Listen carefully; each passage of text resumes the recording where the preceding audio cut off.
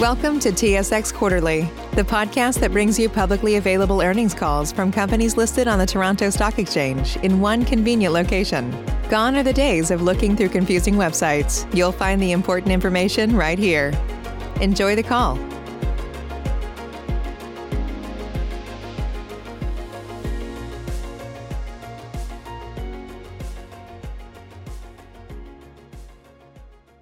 Ready to begin. Thank you all for joining us this morning.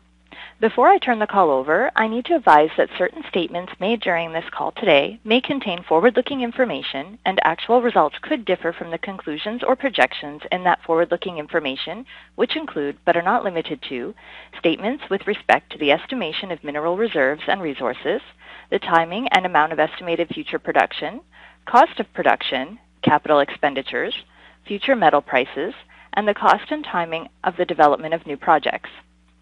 For a complete discussion of the risks and uncertainties and factors which may lead to actual financial results and performance being different from the estimates contained in the forward-looking statements, please refer to Yamana's press release issued yesterday announcing third quarter 2020 results, as well as the management's discussion and analysis for the same period and other regulatory filings in the Canada and United States. I would like to remind everyone that this conference call is being recorded and will be available for replay today at 12 p.m. Eastern Time. Replay information and the presentation slides accompanying this conference call and webcast are available on Yamana's website at yamana.com. I will now turn the call over to Mr. Daniel Russin, President and CEO. Thank you, Melanie. Thank you all for joining us and welcome to our third quarter conference call. With me today is Jason LeBlanc, our CFO, and Henry Marsden, our Senior VP of Exploration.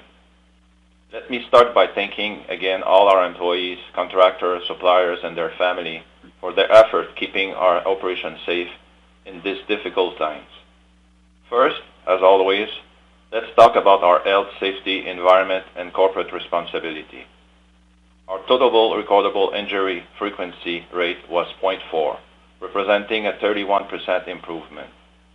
Our social license to operate index, which is based on surveys conducted on our host communities, continues to show an increase in trust across all our operations. Evidence indicates that our COVID-19 response and engagement is a significant contributor to the improvement. We have, as I said on the Q2 call, engaged closely with our host communities since the early stage of the pandemic to understand their needs and help them address those needs. We've provided various donations along with thousands of masks, gloves, hand sanitizer, respirators, and other medical equipment and critical supplies. And we will continue to do everything we can to support our communities partner through this challenging period. During the quarter, the Jacobina mine was named one of the 10 best places to work in the province of Bahia by the Great Place to Work Institute. The Canadian Malartic mine received 2 awards. The first, the F.G. O'Connell Trophy from the Quebec Mining Association, which recognized the operation for improvement in the operation's health and safety records compared to the industry average. The second was the Sustainable Development and Environment Award from the Val-d'Or Chamber of Commerce. We are proud of these recognitions, which tell us we are doing the right things in critical areas of our business like health, safety, sustainability, environmental stewardship, and talent management. Turning now to the Q3 highlights. We delivered another strong quarter, both operationally and financially. We produced 201,772 ounces of gold during the quarter, supported by standout quarter from Jacobina, Canadian Malartic, El Peñon, and Minera Florida. Silver production was just above 3 million ounces due to an exceptionally strong performance from El Peñon. GEO production was 466,000 ounces, exceeding plan as a result of strong gold and silver production. Cash costs of $723 per GEO and all-in sustaining costs of $1,096 per GEO were in line with annual guidance. Sustaining capital increased during the quarter as expected after declining in Q2 while Cerro Moro and Canadian Malartic ramp up following temporary suspensions due to COVID-19 related restrictions. We expect Q4 to be our strongest production quarter of the year, and as such, cost per ounce will decrease. Net earnings during the quarter was $55.6 million or 6 cents per share. Adjusted net earnings was $92.9 million or 10 cents per share. Cash flows from operating activities were $215 million and $237 million on an adjusted basis. Cash flow were at a multiple high, and that includes higher production periods where we own operations that have since been sold or discontinued. Cash flows from operating activities before net change in working capital were $199 million or $221.1 million on an adjusted basis. Cash flow before dividends and debt repayment were $156.8 million. As of September 30th, the company had cash and cash equivalent of $474.2 million, an increase of $149.4 million from the end of Q2. We have sufficient cash on hand and liquidity through our current cash balances and incoming cash flow to fully manage the business and fund growth without having to borrow.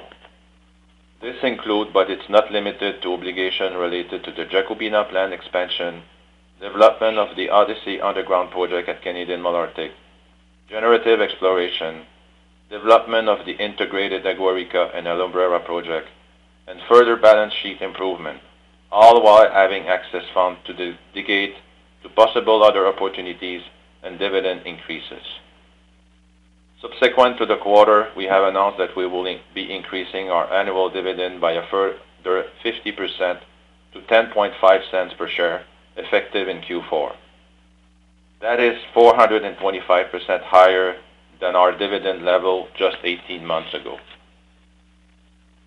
Jason will talk more about our dividend and dividend policy during his remarks. Subsequent to the quarter, we also increased production guidance. Our GEO forecast for this year is now 915,000 ounces compared to the previous guidance of 890,000 ounces. This includes a 1% increase to our previous gold production forecast and a 6% increase to our previous silver forecast.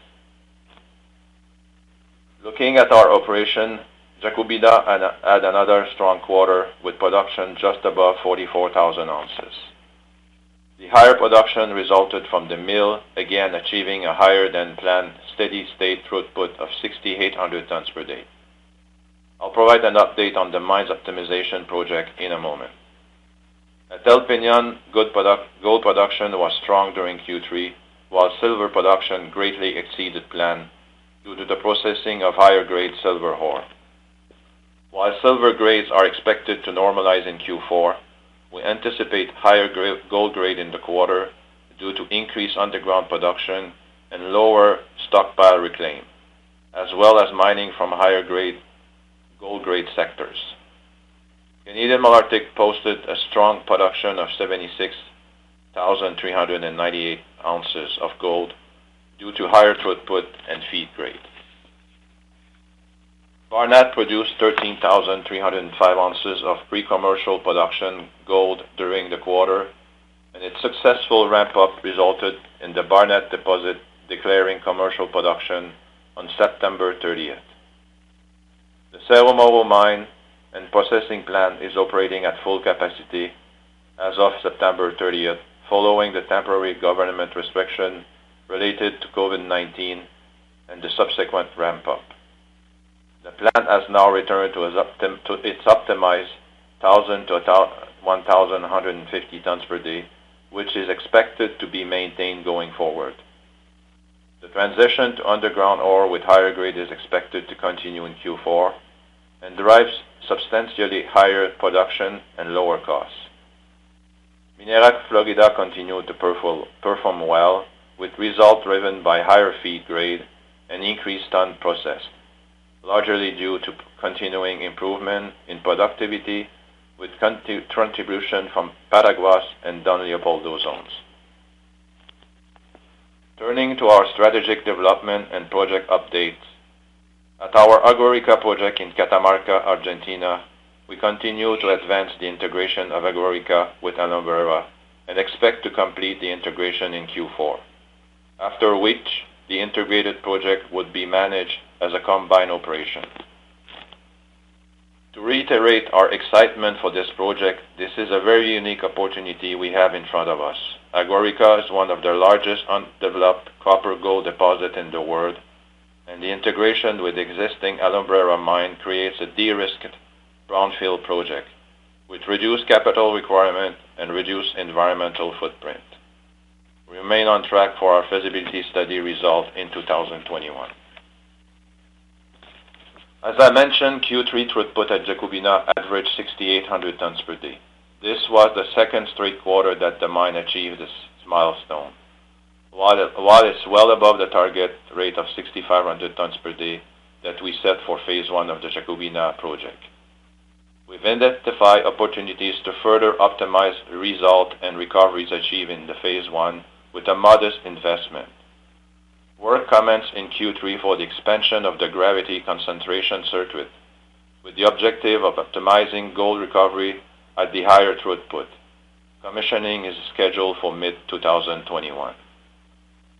As considerable technical work which support the viability of the Phase 2 expansion has already been completed, the company intends to advance the project following the completion of the feasibility study in mid-2021. The permitting process is also underway. Like mentioned before, the Phase 2 expansion will increase throughput to 8,500 tons per day and take the annual gold production to 230,000 ounces. At Canadian Malartic, construction of the surface infrastructure, offices, and the ramp portal to the underground project is well underway, with the ramp development into Odyssey and East Malartic scheduled to start in November. The exploration ramp will allow tighter definition drilling on Odyssey, East Malartic, and East Goldie from underground drill platforms, and eventually be used for mining and haulage of ore from upper zones. This will allow us and potential production from Odyssey South, providing higher grade mill feed to complement the open pit production. The underground project, as you may have seen from our press release this week, is continuing to advance with excellent drill results reported from East Goldie. We are very encouraged by the result and excited by the potential for this project. Our exploration team is doing an outstanding job both at our existing operation and on our generative project, and Henry will talk more about this in a moment.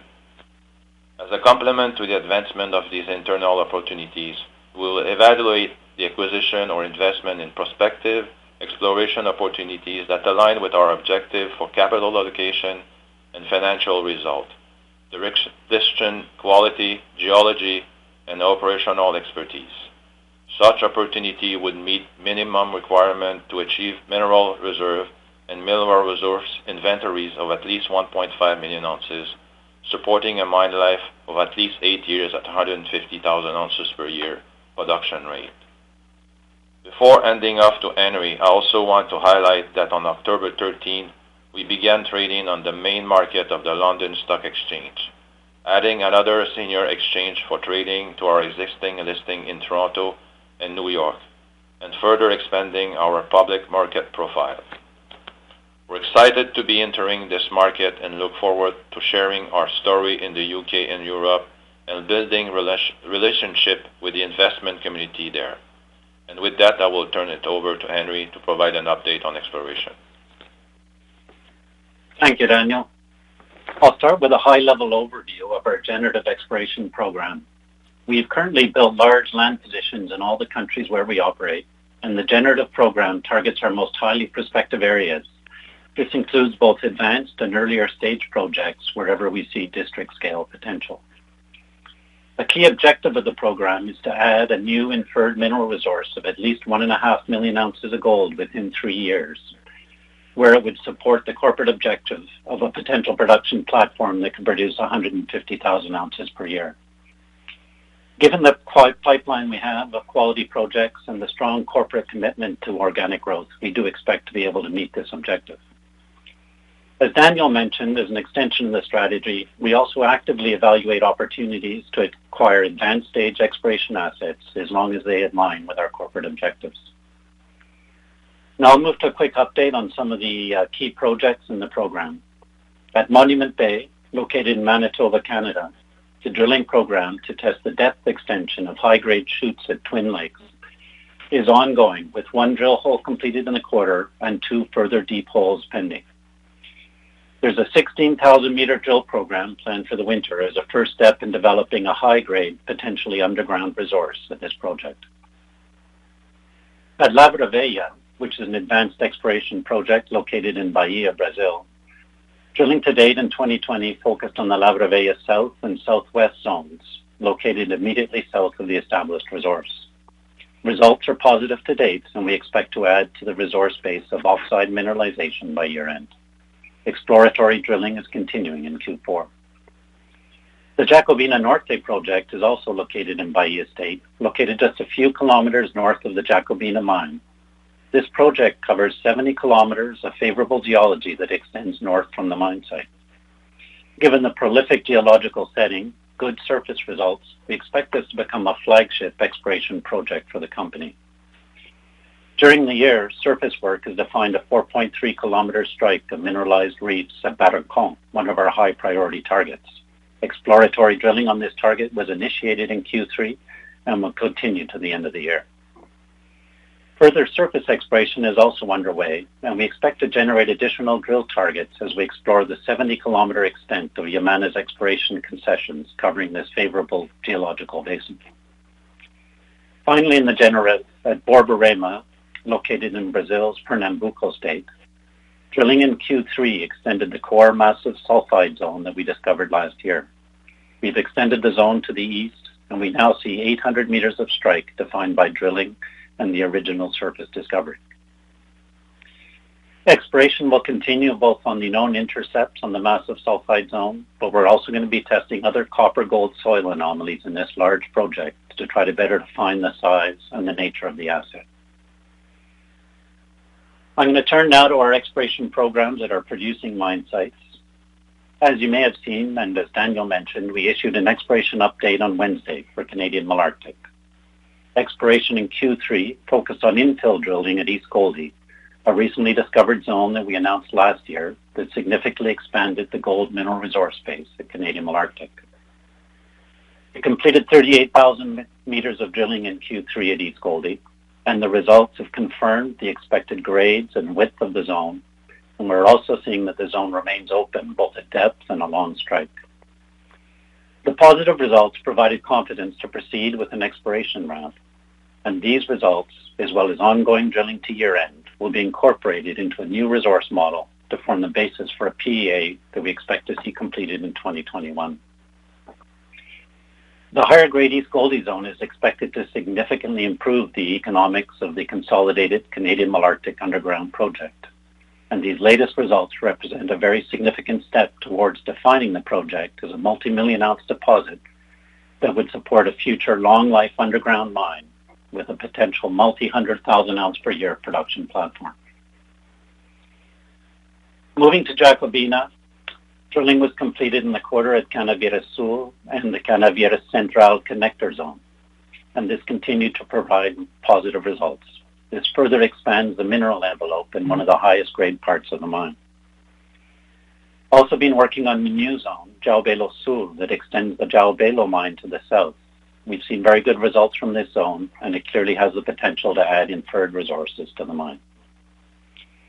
At Cerro Moro, in the core mine area, exploration drilling has focused on the main Escondida Zoe structural corridor. We completed infill drilling and have also been testing new exploration targets based on new interpretations of the plunge of the mineralized envelope. Drilling also continues to test the numerous exploration targets that we have within the property in the near mine area, although most results are still pending due to some slow assay turnaround times in Argentina at this point. In addition, surface work has identified an exciting new target for us, the Selene vein, located in the northern section of the Cerro Moro land package. We've traced the vein on surface for over 11,000 meters, a significantly larger target than any other targets currently on the project. Surface assays from some sections of the vein have shown values from 1 gram per ton gold to as high as 15 grams per ton gold from selected grab and chip samples, providing drill-ready targets that we're going to expect to drill in Q4. I'll move now to El Peñón. We're seeing excellent exploration results at Peñón this year. Infill drilling has returned positive results from a number of sectors, especially from Pampa Campamento, El Valle, and the La Paloma veins, indicating very good potential in these areas for new indicated resources. We're most excited about the drilling success at Colorado Sur.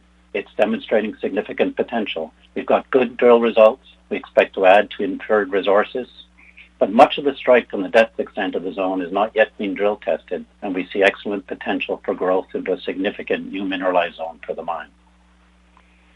At Minera Florida, infill during the quarter cut significant results as well. We're seeing good numbers from a number of veins, including several high-grade new intercepts in Patagua and Don Leopoldo, as well as positive results from Polvorín and La Flor, indicating good potential for new resources in all of these areas. Exploration at La Florida has been able to consistently expand the mineral envelope, both to the east and the west of the core mine, indicating a strong future for this asset. I'll now turn it over to Jason to discuss the financials.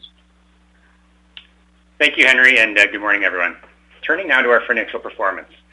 Revenue in the quarter was $439.4 million compared to $357.8 million in the same period of 2019, a 23% increase. However, gross margins, excluding DD&A, rose 40% to $272.8 million as costs were pretty much in line with last year.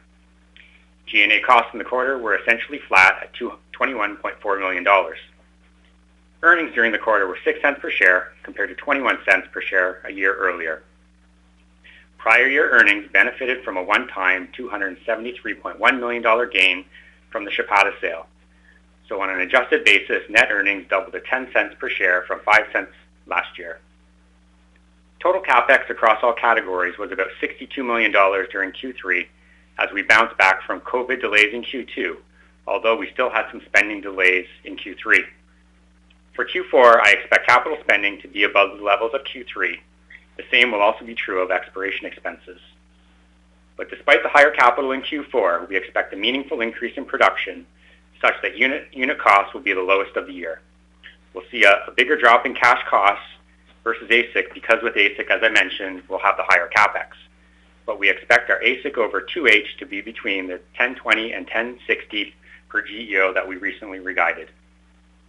Coming back to capex, one category to point out, though, is on the expansionary capital side that benefited from the margin associated with pre-commercial ounces from Barnat and Malartic. As Barnat only declared commercial production on September 30th, the margin during the quarter from its pre-commercial production of approximately $13.5 million was treated as a reduction in our expansionary capital for the quarter during Q3. Starting in Q4, sales from Barnat will flow through the income statement instead of being capitalized. Quarterly cash flows continue to rise, with cash flows from operating activities climbing to $215 million and cash flows before net change in working capital of $199 million. That compares to $157.4 million and $152.4 million, respectively, in the prior year quarter. Looking back to Q2 this year, cash flow in the quarter has more or less doubled. These cash flows included COVID costs of $8.6 million for the quarter, down from about $19 million in Q2. For Q4, we expect to see a further drop in these costs. But to give a clear representation of the cash flows for Q3, if we adjust for these COVID costs and the margin associated with the pre-commercial ounces at Malartic that I mentioned on the prior slide, the normalized cash flows from operations would have been approximately $237.1 million, and before working capital movements would have been approximately $221.1 million. As Daniel noted, cash flows from operating activities hit a multi-year high, including periods with higher production attributable to mines no longer in the portfolio. Free cash flow before dividends and debt repayments rose to $156.8 million and marked the sixth straight quarter of positive free cash flow generation for the company. Combined with cash on hand and the free cash flow that we're generating, we will see the balance sheet continue to improve while at the same time having the flexibility to invest in the organic growth opportunities in the portfolio, including the Jacobina Phase 2 expansion, the underground at Malartic, and longer term, the integrated Agarica project. But beyond that, also being able to build excess funds for other opportunities and consider further dividend increases.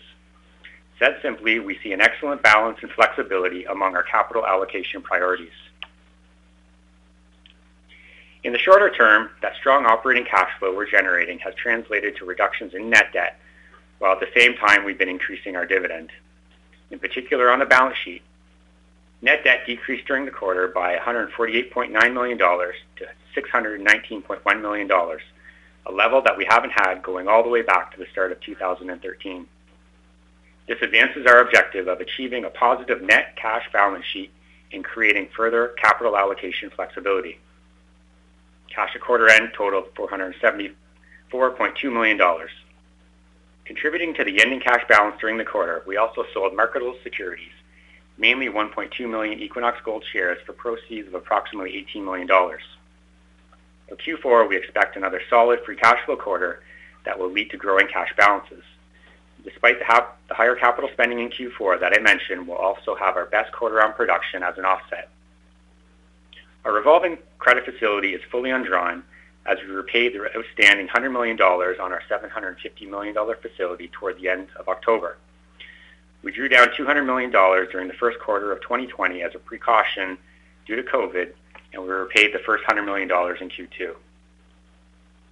Subsequent to quarter end, as Daniel mentioned, we also announced a further 50% increase to our annual dividend, bringing it to 10.5 cents per share, which is 425% higher than just 18 months ago. On a per ounce basis, the dividend rate is about $100 per GEO, which is now the new dividend floor. Consistent with our dividend policy and sustainability objectives, we have sufficient cash reserves to support payment of the dividend at the increased level for 3 years. And our cash reserve fund provides us with the flexibility to pay the dividend at the new floor for an extended period, even during low gold prices. While we will continue to reflect our dividend on a per share and a per GEO basis, we will no longer be providing a range for our dividends on a per GEO basis level. Going forward, any increases above the new dividend floor will be based entirely on cash flows and cash generation capacity of the company. As our cash flows and cash balances increase, our dividend will rise correspondingly as a percentage of those cash flows. And now with that, I will hand the call back over to Daniel. Thank you, Jason. In closing, I'll leave you with a few takeaways. We are now well into our historically strongest quarter and executing exceptionally well in what we believe is the early stages of a secular bull cycle for gold. Production in Q4 is planned to be higher than Q3, meaning our all-in sustaining costs and cash costs will be significantly lower also. Our cash flow and cash balances are rising, hitting multi-year high in the latest quarter, significantly improving our financial flexibility. As a result, we are well positioned to invest in growth while continuing to increase shareholder returns, as evidenced by the recently announced 50% increase to our dividend. And with that, we'll be happy to take your question. Operator? Thank you. We will now take questions from the telephone lines.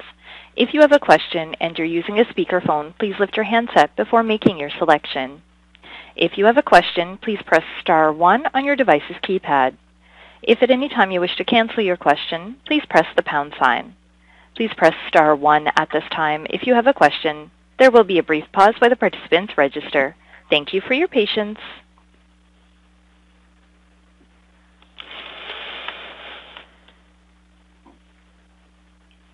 The first question is from Fahad Tariq of Credit Suisse. Please go ahead. Your line is now open. Hi, good morning. Thanks for taking my questions. First, on Cerro Moro, I think it was a positive update that you're back to, call it run rate throughput at the end of September. One of your gold competitors, also in the same country, is having far more difficulty in running well below capacity. Can you talk a little bit about what you're doing differently at Cerro Moro to maybe mitigate some of the COVID-related impact? And the second part of the question, what's kind of the run rate company-wide for COVID costs going forward? Thanks. Well, good morning, Fad. Good question. So for Cerro Moro, as you all know, we had quite a long ramp up because of transport restriction.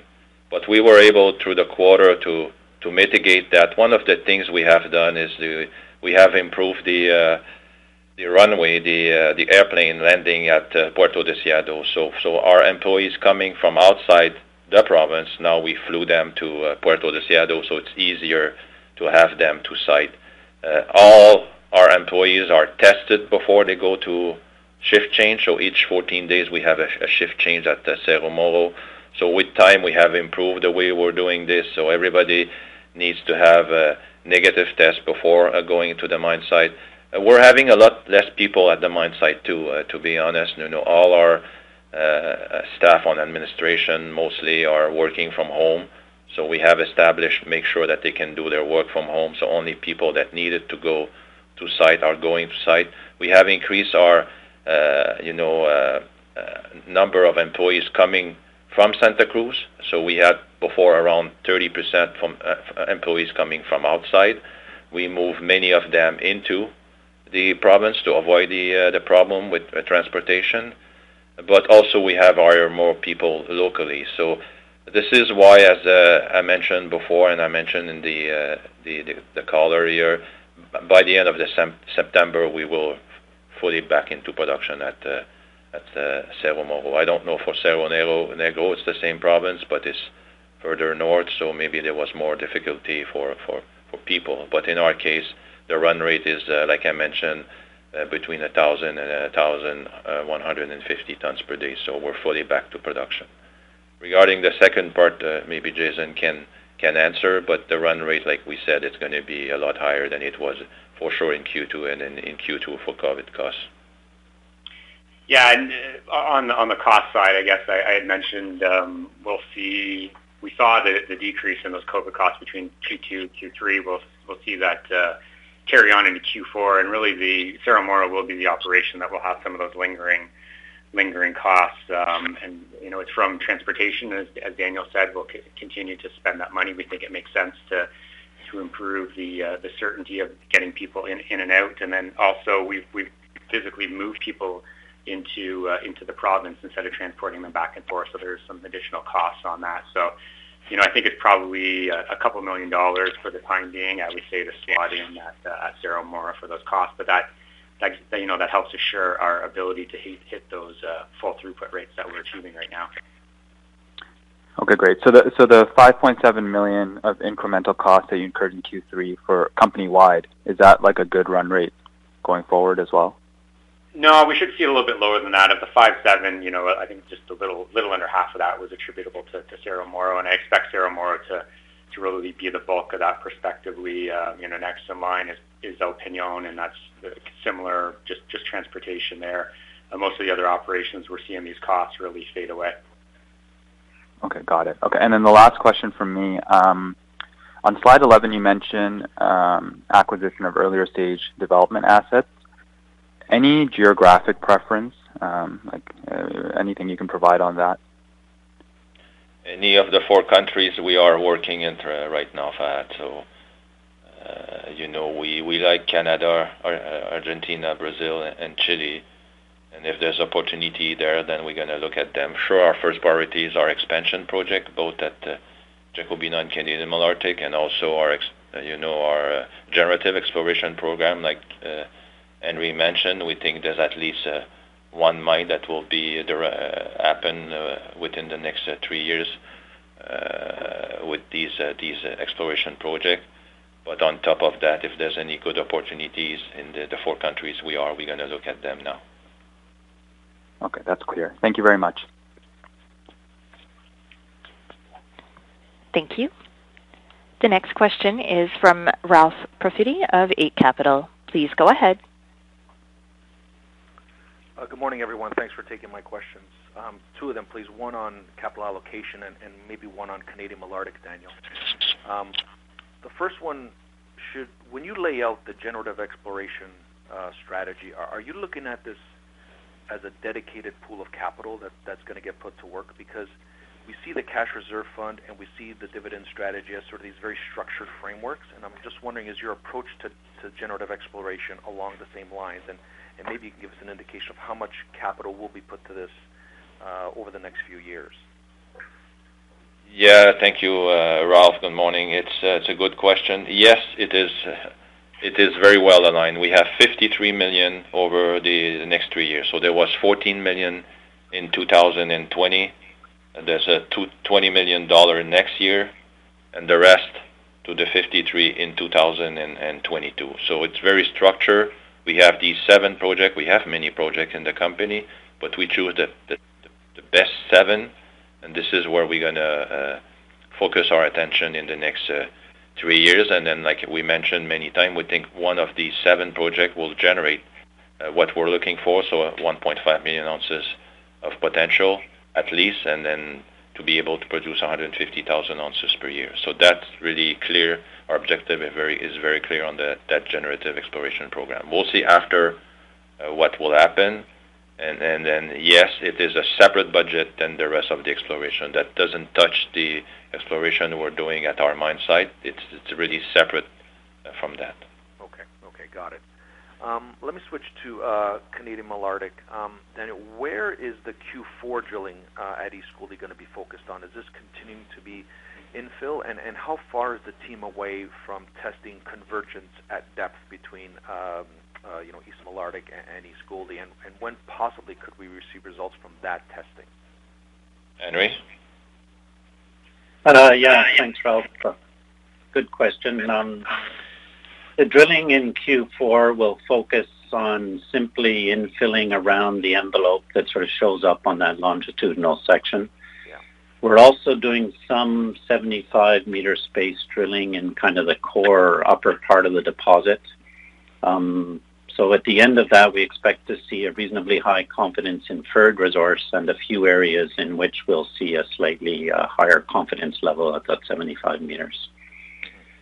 We're quite a long way from testing the convergence, and I don't see us doing that within the year or probably even in 2021. What we're seeing are some fairly high-grade zones that we can actually project up dip, especially to the east. And we have a positive drill hole out to the east of the main East Gouldie zone, a significant step out of about 200 meters. So we're simply going to focus on growing that core zone.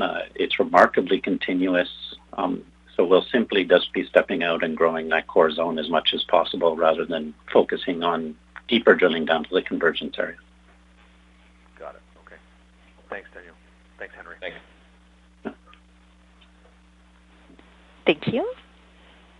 The next question is from Carey MacRury of Canaccord Genuity. Please go ahead.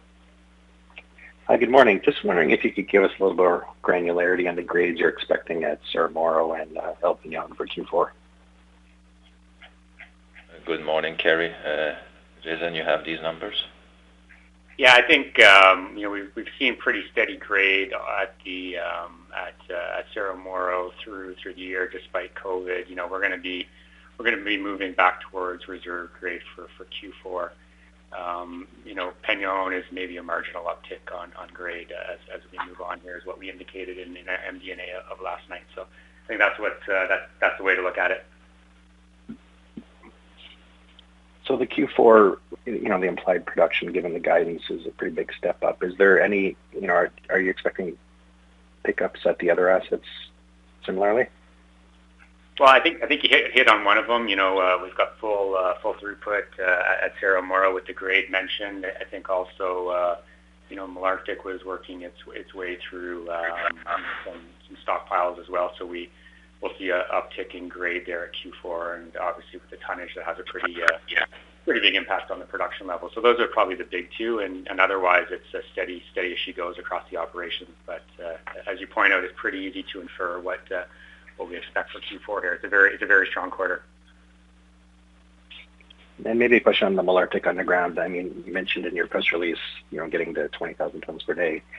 Just wondering if you could just sort of walk through how you get there, from 2023 to 2029. Is that, the shaft coming in sort of 2025, 2026, or is there, multiple declines? Just wondering if you could just outline that. Well, we have to carry the PEA study that will be completed by the end of this year, early next year, where our team and our at the mine site, the partnership team, and also our partner Agnico and us were working all three together to optimize the actual PEA study. We'll have to make decision based on PEA and then mostly inferred resources, but like Henry mentioned, is very continuous. As we see right now, production from the open pit is still another 7 years to go until the 2027. We're going to see how and when we can bring the underground production into from underground. As we start the ramp now in November, you can imagine we're going to access for sure the Odyssey South Zone way sooner than 2027, probably sometime in 2023. So there's potential that there's some production coming starting in 2023 from that zone specifically, but it won't be a very high production. I think our focus right now is mostly to see how we can increase, production in the open pit. We have ideas that can extend or increase the resources or reserve in the actual Barnat pit. The link between the Barnat and the main Canadian Malartic pit. There's potential to go mine other ounces. We mentioned the potential around in other smaller open pit on surface. So there's a lot of work going on with the partner and the two companies to see how we can bring the production, in that 27, 28, 29 years during the time that the shaft is completed. And it all depends when we're going to start that, complete it, and then go with the full underground production. Great, thank you. Thank you. Once again, please press star 1 at this time if you have a question. The following question is from Mike Parkin of National Bank. Please go ahead. Hi, guys. Just some follow-ups on the Malartic Underground. With respect to permits, is there any need to gain additional permits for the project? Good morning, Mike. For the underground, we have already the exploration permit, so there's no problem to drive the ramp, even to go do a bulk sample. Sure, we're going to have to transfer that to an operation permit eventually, but that should not be an issue because the infrastructure on surface won't change. So the tailings are there, that's already permitted. The mill, as we have mentioned many times in the past, when the tailings facilities are full, then we're going to put tailings at the bottom of the main Canadian Malartic pit, and then you can assume that the capacity of both pits, when they'll be depleted, and when the underground mine comes into production, there's going to be plenty of spaces. So basically permitted is going to be a lot less easy to obtain, as you don't do any surface expansion or work, and it's basically underground, so there's no BAP, there's no public hearing, I should say, in English, resulting from going underground. So a lot easier to get permitted. Sounds good. The other thing, with the ability to use the pits as tailings facilities for the underground, does that give you any, beneficial impact on closure costs that were allocated to the open pit? We were driving a ramp right away from the two pits, so we won't use the pit for the underground. Like I mentioned, we're planning to put waste and also tailings in mostly in the main Canadian Malartic pit. So that won't be really. It will help the underground because we won't have any infrastructure to build on surface for tailings. But other than that, there's no real use on the two pits for accessing underground. Right. Okay. And then with the ramp, it sounds like that's the focus near term as well as exploration. So in terms of a significant step up in the capital, recognizing this is still early days and we're still waiting on the PA, but your partner kind of indicated that you're not likely to have a construction decision made off a reserve. It would be more off a resource when a go-ahead kind of move on this is made. So are we thinking kind of 2 or 3 years out before you would see significant capital getting spent on this project? Again, you made it clear. We will approve the project on a PEA and inferred resources.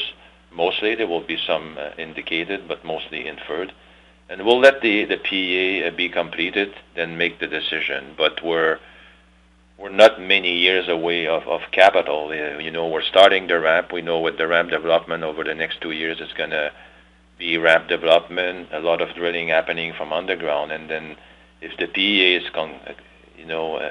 give us the answer we think it's going to give us, then we go ahead. Then we have to do a lot of the engineering and ordering of the equipment. So, there's already a lot of engineering done.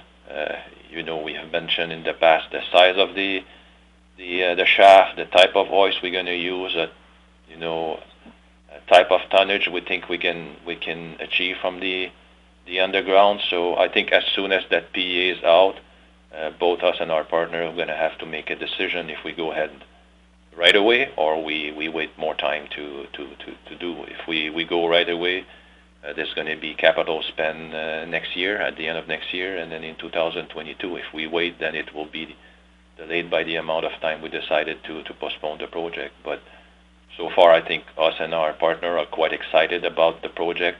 The mine is excited. The PEA looks really good, what we have seen so far. It's not completed, but what we have seen so far. So we'll see in the new year, but I wouldn't be surprised that it will take very long before we make the decision to go or no go. Okay, sounds good. And switching over to the open pit side of things, we saw really good throughput in the quarter. Is that a function of Barnett has always historically been known to kind of be a softer ore source? Is that what's kind of helping that hit close to 60,000 tons per day? Yeah, finally having Barnett into production, that's helping quite a lot. It's good, it's better grade as you know, but grade going down at Canadian Malartic as we're at the bottom, close to the bottom now. It's getting better too. It's a softer ore for sure. Yes, the Barnett, one of the big factor in Q3 was Barnett, and as we're going to move more into Barnett in the coming months and quarter, then yes, it's going to continue to improve. We had great success in Q2 in tons per day, same again in Q3, and then despite 2 shutdowns in Q3, so it was remarkable that the mill was able to do this tonnage despite of 2 shutdowns. We have one planned in December, but you're right. It seems the ore is more easier to mine in Barnett for now, but we're on just starting, so we have to see in the next 7 years. But yes, Barnett is helping quite a lot to improve production at the mine right now. Super. Looking forward to the fourth quarter, and thanks again for taking the questions. Thank you. Thank you. Our final question is from Tim Huff of Peel Hunt. Please go ahead. Just a follow-up on one of the earlier questions, which is I know you're still firmly in production recovery mode as we head into year-end and looking forward to the fourth quarter. But as we, given what you've said on Cerro Moro with respect to staffing levels and potential production efficiencies, as we head into 2021, do you see more scope for cost initiatives in the year, quite simply because we've seen that from 1 or 2 of the gold producers over here? And I didn't know if your focus is shifting a little bit more from production recovery to cost initiatives going into the following year. Good afternoon, Tim. Yeah, Cerro Moro, the first objective this quarter in Q2 was to put the mine fully back into production. We achieved that. We don't see that being an issue going forward. We have always worked on cost improvement. They have improved this year. They will continue to improve in Q4 as production is going to be significantly higher compared to whatever we achieved in the first 3 quarters of this year. So you'll see in Q4 a big increase in production, and then also on the same same token, a decrease in costs, cash costs, and all-in sustaining costs at Cerro Moro. We have a lot of fixed costs at our mines, but as soon as you produce more ounces with the same amount of people, and there won't be any more people at the site with higher production, then our costs are going to be impacted. But like any of our mines, like the other 4 mines too, they have each year projects to decrease costs, being more efficient, and Cerro Moro is doing the same thing also. Okay, that's great. Thanks. Thank you.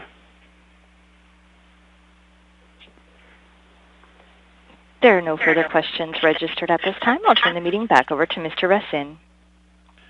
Thank you, operator. Thank you, everyone, for joining us. We look forward to updating you on our fourth quarter and year-end result in February. Please take care and stay safe. Thank you and bye-bye. Thank you. The conference has now ended. Please disconnect your lines at this time. We thank you for your participation.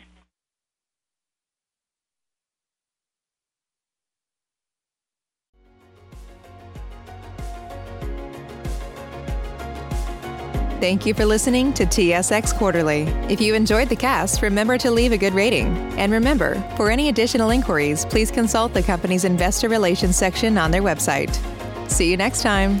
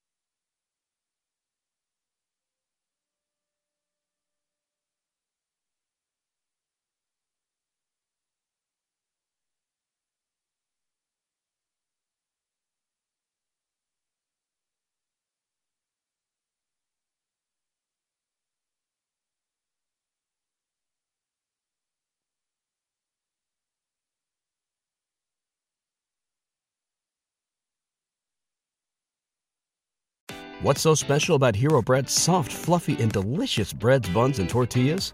Hero Bread serves up 0 to 1 grams of net carbs, 5 to 11 grams of protein, and high fiber in every delicious serving. Made with natural ingredients, Hero Bread supports gut health, promotes weight management, and helps maintain blood sugar. Hero also drops other limited edition ultra-low net carb goodies like rich, flaky croissants and buttery brioche slider rolls. Head to hero.co to shop today.